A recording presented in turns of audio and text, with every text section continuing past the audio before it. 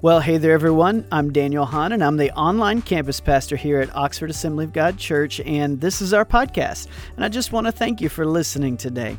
We hope the message you're about to hear inspires you, builds your faith, and helps you see that God has a purpose for your life. And now, let's get into the message. But thank you for joining us today. God's an awesome God. I know we've already prayed, but I want to pray again.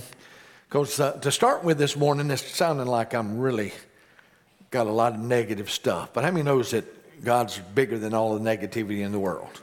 He is. But also, before we go to that, I just want to mention that Tuesday night, we're having what I'm calling a huddle, a team huddle.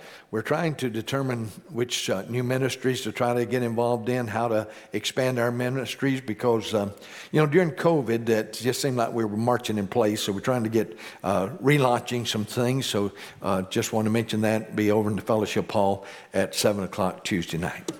Father, I thank you for the opportunity of sharing the Word of God. The Word of God never returns void. But Father, we need your help. We need your anointing. We know the Word's anointing, but we ask you to anoint these lips of clay to preach the Word clearly. I ask you to give our ears to hear, that we would hear what the Spirit has to say to the church today. And God, we rejoice in your goodness, and we ask you to minister to the many hurting in the world. God, that you would just touch us. Minister in Jesus' name. Amen. Today I'm concluding our series on the prophets. No, I have not preached on all of them, and I haven't run out. But I just felt like we've been doing that long enough, so thank you for allowing me to do that. And we're concluding our series today, and we're going to use the little book of Joel. And I know I've used part of that passage recently, but with all the events going on, how many knows that there's a lot of things going on in the world? Amen. Talked about a lot going on in the church. There's a lot of things going on in the world. And I want to look at the question, what's next? What's next? I don't know, many of you know that we've had 4 deaths in the church this past week. We had Faye Tomat's funeral yesterday. Her husband's here today, so please keep that family in prayer. Virginia Fields passed away. Mike Scott, our former drummer, passed away this week. His service will be here next Saturday. And then also Bill Keppel. I'm sorry, I knew that, and I was the first service I said 5, and I forgot that one of those 5 was my cousin. So we had 4 within the church. So please keep all those families in prayer if you would. As I said, I'm concluding a series. And I want to ask that question, what's next? And I'm not going to try to prophesy or even predict the future. But I simply want to share the comfort and the challenge and the encouragement of God's Word. Now, that's kind of sums it all up, because on one hand, we got the challenge. How many knows there's a challenge to God's Word? But he also encourages us with it. He challenges us with it. And so many are asking that question, what's next? Many preachers are trying to answer that question. Prophecy teachers are telling us to be aware of the signs, and many of us echo those words. Now, Joel uses a phrase, kind of rewords it in several places, but it's only 3 chapters long. But he talks about that day, or he talks about today, or he talks about the day of the Lord. And I want us to look at those, and I'll be spending most of my time in the book of Joel. And so if I do not refer to it as far as which book, it'll probably be Joel. But look in chapter 1, verse 2. Hear this, ye elders, give ear, all the inhabitants of the land. Has such a thing happened in your days? Has such a thing happened in your days, or in the days of your father? And then drop down to verse 15. Drop down to verse 15. Alas for the day, for the day of the Lord is near. How many knows the day of the Lord is near? I know somebody say, well, Pastor, I've been hearing that all my life. Well, how old are you? It's that much closer. For me, it's 70 years closer than it was when I was born. So it's that much closer. Alas for the day, for the day of the Lord is near, and its destruction from the Almighty it comes. Chapter 2, verse 1. Blow a trumpet in Zion. You heard that a little bit ago. Sound an alarm on the holy mountain. Let all the inhabitants of the land tremble, for the day of the Lord is coming. It is near. A day of darkness and gloom, a day of clouds and thick darkness, like blackness, they're spread upon the mountains. A great and powerful people, their like has never been before, nor will be again after them, through the years of all generations. Then drop down to verse 28. This is kind of the theme verse of the Assemblies of God. And it shall come to pass. Some translations say, after this. Some of them say, and then. But it says, shall come to pass afterward, that I will pour out my spirit on all flesh. Your sons and your daughters shall prophesy. Your old men shall dream dreams, and your young men shall see visions. Even on the male and female servants, in those days I will pour out my spirit. Drop down to verse 18 of chapter 3. And in that day, the mountains shall drip sweet wine, and the hills shall flow with milk, and all the stream beds of Judah shall flow with water. And a fountain shall come forth from the house of the Lord, and water the valley of Shittim. I don't know if you noticed, but we use that term, that day, or after that. It talks about the day of the Lord. Now, I personally think that we're living near the conclusion of time as we know it. Now, again, I'm not predicting a date. I'm not predicting a time. I just see some signs that are going on that I think that we need to acknowledge and understand something. Over the years, I've had to change my theology some. Have you ever had to do that? Huh? Have any of you had to change your thinking? Because you thought you had it wrapped up. You thought you had it all in control, and then all of a sudden things began to happen. See, early on in my ministry and as a teenager growing up, I thought that all of the events of the last day would be supernatural in events. In other words, God was going to do something supernatural. But as time went on, I remembered that sometimes God uses armies. Sometimes He uses nature. Sometimes He uses events, all to bring about His will. And then it really was made clear to me when I read one day about what a nuclear war would look like. Now, we haven't talked about this in a long time, but some of you remember back during the Cold War days that was a regular topic, a nuclear war. And when Hal Lindsey was writing about the last days and different ones talking about the end times, they were talking about the fact that a nuclear war could be one of the things that God uses. Now, I'm not saying this to scare you. I'm just telling you that's what was very popular. How many of you remember when that's a popular statement? And when that was going on, that was really a thing. And I saw a parallel. Then I read in a magazine an article, or maybe it's a newspaper, I don't remember where I read it, but it talked about what a nuclear bomb would look like and the devastation it would cause. And I remember reading in the book of Revelation. And you know what? It sounded just like a nuclear bomb. Now, you say, I don't remember that. And I know some of you, like me, my forgetter works better than my remember. But I do remember something, and some of you will probably remember this in Revelation chapter 6, verse 5, where it says this. When He opened the third seal, I heard the third living creature saying, come. And I looked, and behold, a black horse, and its rider had a pair of scales in his hand. And I heard what seemed to be a voice in the midst of the four living creatures saying, a quart of wheat for a denarius. Now, what's a denarius? That's a day's wage. Any of you been to the grocery store? You have to take out a loan to buy a steak or put it on a layaway. A quart of wheat for a denarius, and the 3 quarts of barley for a denarius. And do not harm the oil and wine.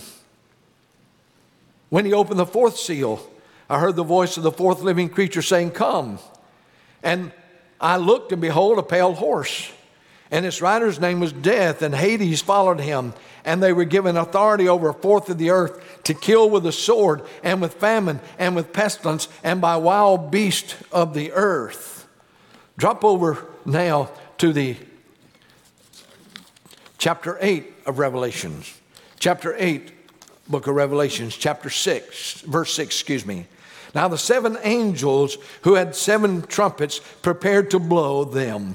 The first angel blew his trumpet, and there followed hail and fire mixed with blood, and these were thrown upon the earth. And a third of the earth was burned up, and a third of the trees were burned up, and all green grass was burned up. That was what got my attention years ago. Because I was reading, it says that if a nuclear war happened, that a third of the world would be destroyed almost instantly. The second angel blew his trumpet, and something like a great mountain burning with fire was thrown into the sea. And a third of the sea became blood, and a third of the living creatures in the sea died, and a third of the ships were destroyed. The third angel blew his trumpet, and a great star fell from heaven, blazing like a torch, and it fell on the third of the rivers and on the springs of water. The name of the star is wormwood. A third of the waters became wormwood, and many people died from the water because it had been made bitter. The fourth angel blew his trumpet, and a third of the sun was struck, and a third of the moon, and a third of the stars. So a third of the light might be darkened, and a third of the day might be kept from shining, and likewise a third of the night. And I know some of you are sitting here saying, I did not come to church this morning to be discouraged. I know. I didn't come to be discouraged either, and I'm not discouraged. Amen. I just know what the book says. I just know what the book says. And somebody said, well, what are you trying to do, Pastor? Scare us? No. I'm trying to answer the question, what's next? What's next? So let's go back to Joel. Because see, Joel talks about an invasion of locusts. That was a true thing that happened during that day. It totally wiped out their crop. Every stage of the locusts, the different types of locusts had came and wiped out all of their crops, and they were literally facing starvation. And Joel used this event. He used this event to share the message that God had given him. And I want you to notice as we share it, there's some negativity, but every time there's some negativity, we've got a way maker that is working on it to make a way of escape. Every time there's a threat, there's a promise. Amen? I know I mentioned this before, but I've been asked by a lot of people, said, did your dad ever threaten you? I said, not once. He gave some promises, but he never threatened. Huh? Because he told me, if this happens, this is going to happen. That's not a threat. That's a promise. And God does not give threats, but he gives them promises. And for the believer, guess what? Those are some good promises. Those are some good promises. And so that's what I want us to look at today. Joel chapter 1, verse 2. Hear you elders. Give ear, all inhabitants of the land. Has such a thing happened in your days or in the days of your fathers? Tell your children of it, and let your children tell their children, and their children to another generation. What the cutting locust left, the swarming locust has eaten. What the swarming locust left, the hopping locust has eaten. And what the hopping locust left, the destroying locust has eaten. In other words, it wiped out their food. It wiped out all their food. But then if you drop down to verse 12, the vine dries up. The fig tree languishes. Pomegranate, palm, and apple, all the trees of the field are dried up, and gladness dries up from the children of man. I don't know. I could probably spend some time on this, but it talks about the fact that when problems hit, when difficulties hit, not only did they dry up the crops, but the joy of the Lord seemed to leave. The gladness of the people began to leave. Now, folks, I know you're probably getting tired of hearing this, but I'm going to keep hammering it. For those of us that are children of God, the joy of the Lord is our strength. That's what keeps us going. It's not those things around us that we keep hearing about. We keep reminding ourselves that He is the way maker. We keep reminding ourselves that He is the way, the truth, the life. We keep reminding ourselves that if God be for us, who can be against us? We keep living on that word and know this true. God's word is true. Drop down to verse 16. Where it says, is not the food cut off before our eyes? Joy and gladness from the house of God? This is what disturbs me. Is it seems like the church is just as depressed as the world is. Let me say that again. Many in the church are just as depressed as the world is. And that should never be. Because we've got the source. We have access to an almighty God. Drop down to chapter 2, verse 6. Before them, people are in anguish. One translation says they're scared to death.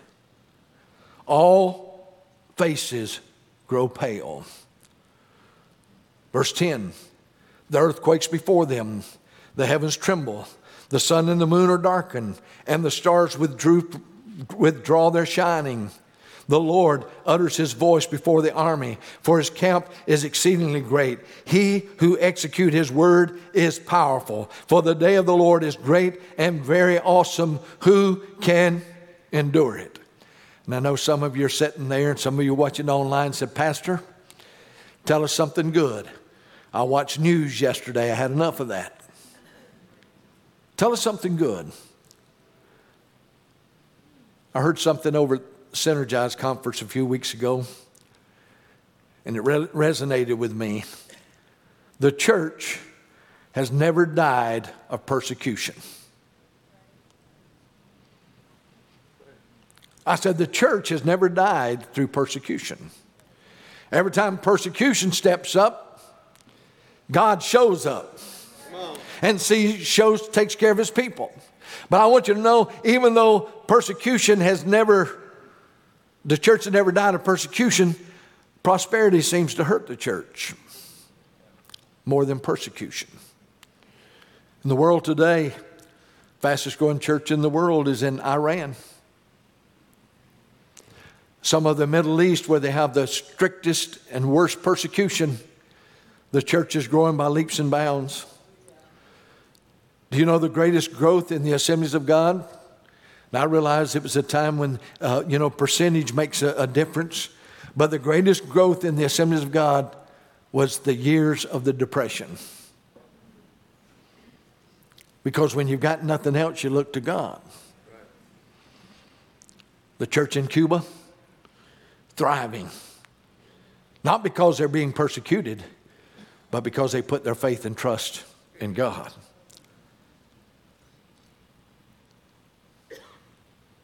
So I asked you a question that you asked me, what's next?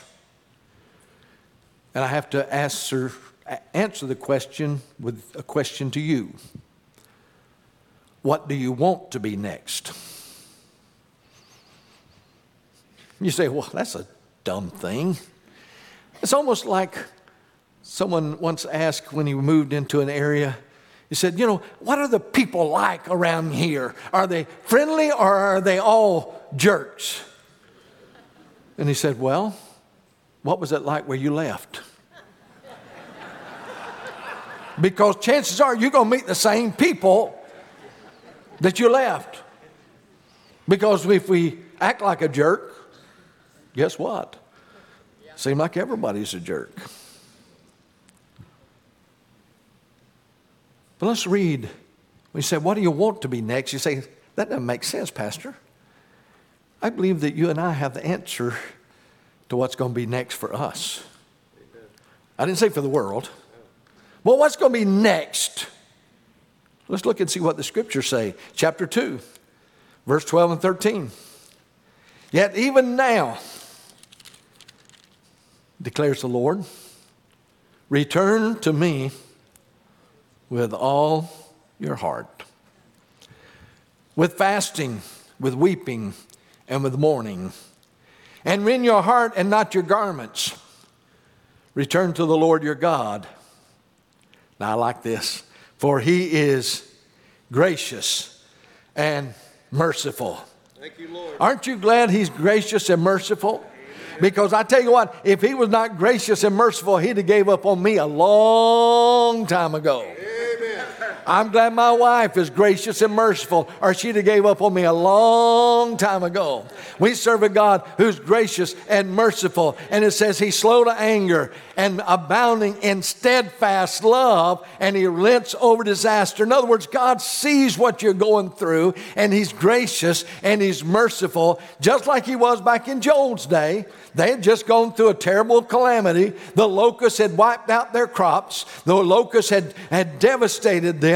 And yet he was telling them, listen, we serve a God who's gracious. We serve a God who's merciful. We serve a God who is abounding in steadfast love. Drop down to verse 21.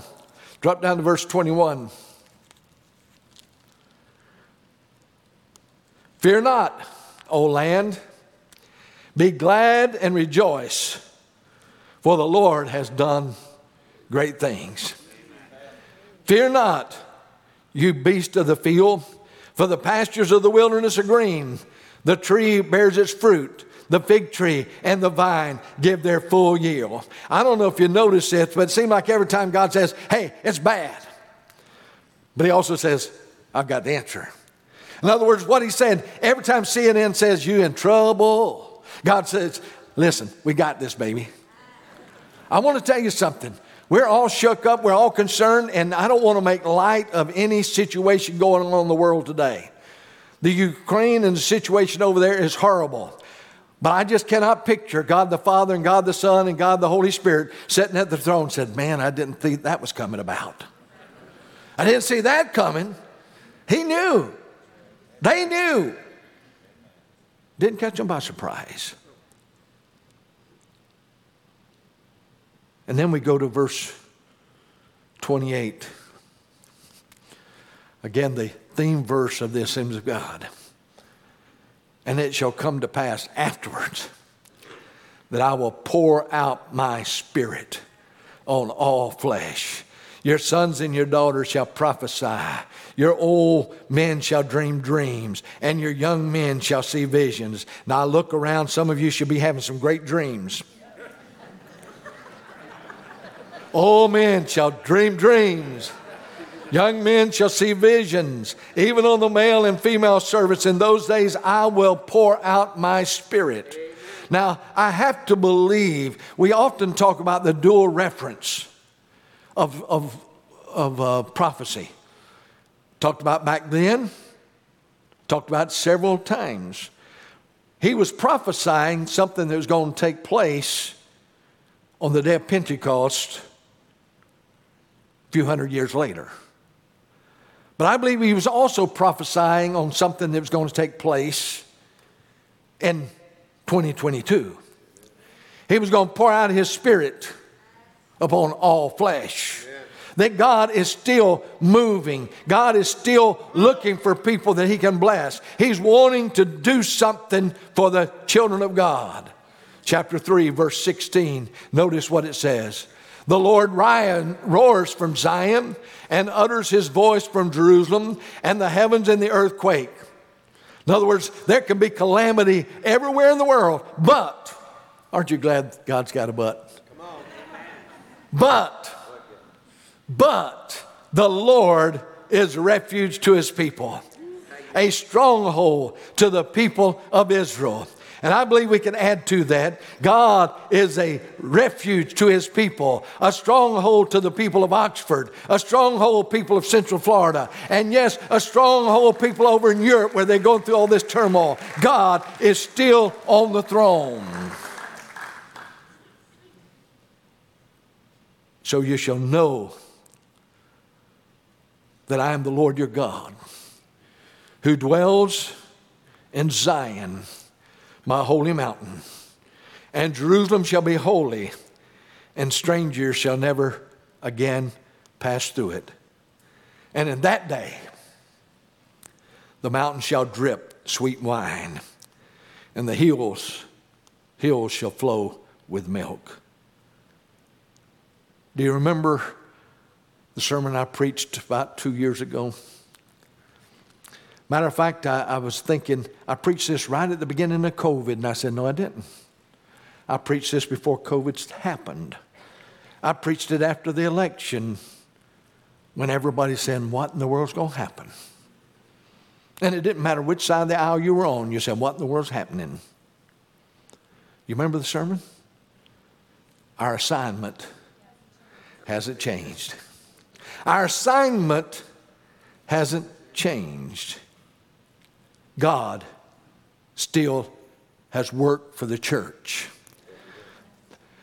A lot of people say, well, Pastor, when is the rapture going to take place? In God's timing and when he's finished with the church. But even during the time of tribulation, I believe there's going to be a working of God. Amen. See, some people teach, and there again, I know this is debatable. Some people teach that the Holy Spirit is what's keeping the Antichrist at bay. I believe it's the church of the Lord Jesus Christ. The only thing that's holding us together here on this earth is the body of Christ. You say, well, not doing a very good job of it.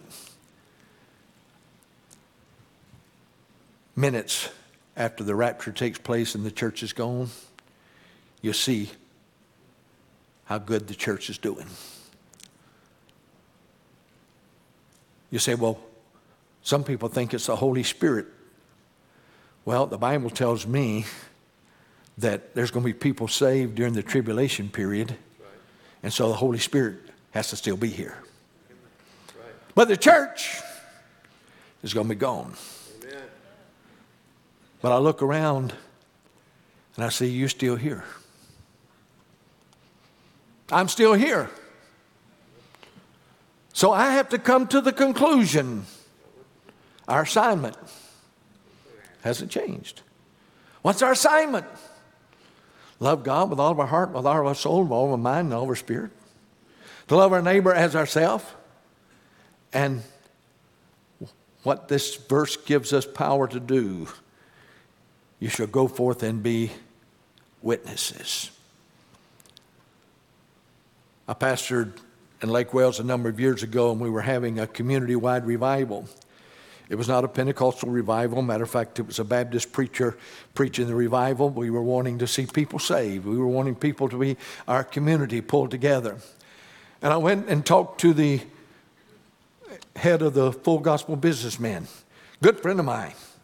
He was from a church that was not, was very, very liberal church. And I said, listen, we need your help in our revival. We want all the Christians to bind together and knit together so that we can put on a front to reach people and see them saved. And we need your help. I'll never forget his response. Well, Pastor, my church is not evangelical. I said, I thought you were spirit-filled. He says, I am. I'm charismatic. I said, what was the Holy Spirit for? I said, I think it's power to become a witness. So I think you became evangelical. He said, we'll be there. We'll be there. And I'm glad to tell you we had several hundred people saved during that crusade. President of the Kiwanis Club, the very next Kiwanis meeting I went to, he invited me and he shared his testimony. He had been a member of a church all of his life, but had never been saved. until that revival. Church, we still got work to do. So we're stuck here. So what's going to happen next? Well, that depends on you. Because you can choose to watch CNN and be discouraged, or read the Bible and be encouraged. Now, I'm not telling you you can't watch the news. I don't. I know somebody say, Pastor, you don't? Nope. I get enough bad news just following it by the echoes. See, people tell me all about it. You say, well, that's not all the good news. I haven't heard any good news. That's the reason I don't listen. So what's next? It all depends on what you're looking for. See, Jesus may have said it best when he was just 12 years old and his parents lost him for 3 days. When they finally found him, he said, don't you know I must be in my Father's house? He was at the temple. Now, the King James Version said, don't you know I've got to be in my Father's business? That was another one of those things that I had to change my theology a little bit. Go see, in Luke chapter 9, verse 19, verse 13, it says this. Calling 10 of his servants, he gave them 10 minas or 10 coins and said to them, engage in business until I come. King James Version says, occupy till I come. So in my line of thinking, when I heard that word occupy, it meant doing battle. But that's not what it means. Now, it's a battle, but we'll be doing business until he comes. We're to do business until he comes. So what did Joel say? Chapter 2, verse 1. Blow a trumpet in Zion. Sound an alarm. How many thinks that we need to be sounding an alarm? Oh, my holy mountain, let all the inhabitants of the land tremble, for the day of the Lord is coming. It is near. So whenever it happens, whenever it takes place, I want to tell you, the time is closer now than it was yesterday. It's much closer now than it was the day you believed. So what are we supposed to be doing? What's his business? We need to be sounding the alarm. What's verse 12 say? Yet even now, declares the Lord, return to me with all your heart, with fasting, with weeping, and with mourning. Sound the alarm. Turn to God. And if you're a Christian, and if you've drifted away, turn back to God. Drop down to verse 21. Fear not. Pastor, how can you live without being in fear?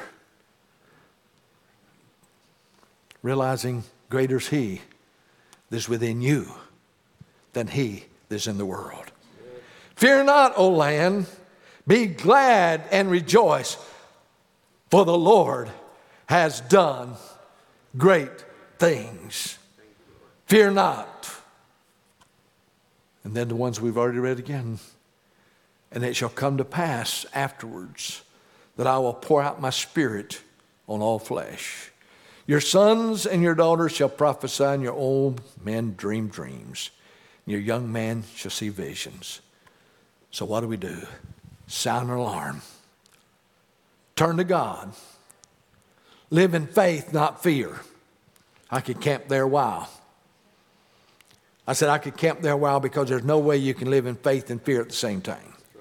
They will not abide at the same spot. You're either in fear or in faith.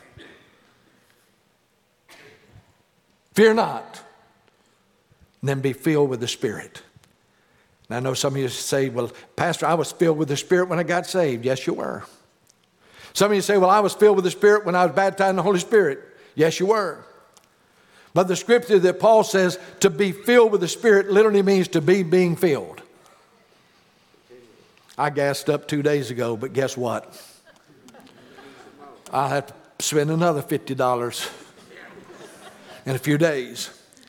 Why? Because I need to be filled. I need the energy. I need the power to go to the next stop. And we as Christians, we need to sound the alarm. We need to turn to God. We need to fear not. And we need to be filled with the Spirit. Job says this, the Spirit of God has made me, and the breath of the Almighty gives me life. Let me say again. The Spirit of God has made me. How many agree with that? And the breath of the Almighty gives me life. I realize as we're gathered here this morning that we've got hearts that are saddened because of loss of loved ones. I've had people tell me, listen, I've got family in the Ukraine. Would you please pray for it? And my heart breaks for those. I know that our missionaries are struggling in many places.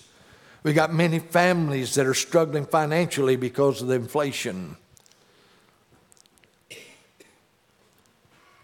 But I know that God's telling us, sound the alarm. Sound the alarm. Fear not. Trust God. Depend upon God and be being filled with the Holy Spirit.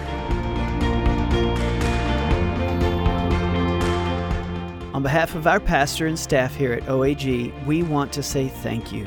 Thank you for being a part of our ministry. We are grateful for you and the support you give our church and its ministries so that we can continue to do what God has called us to do, to be the family church for the family of God. For more content from Pastor Strickland and Oxford Assembly of God, check out our media website at oag.church/media.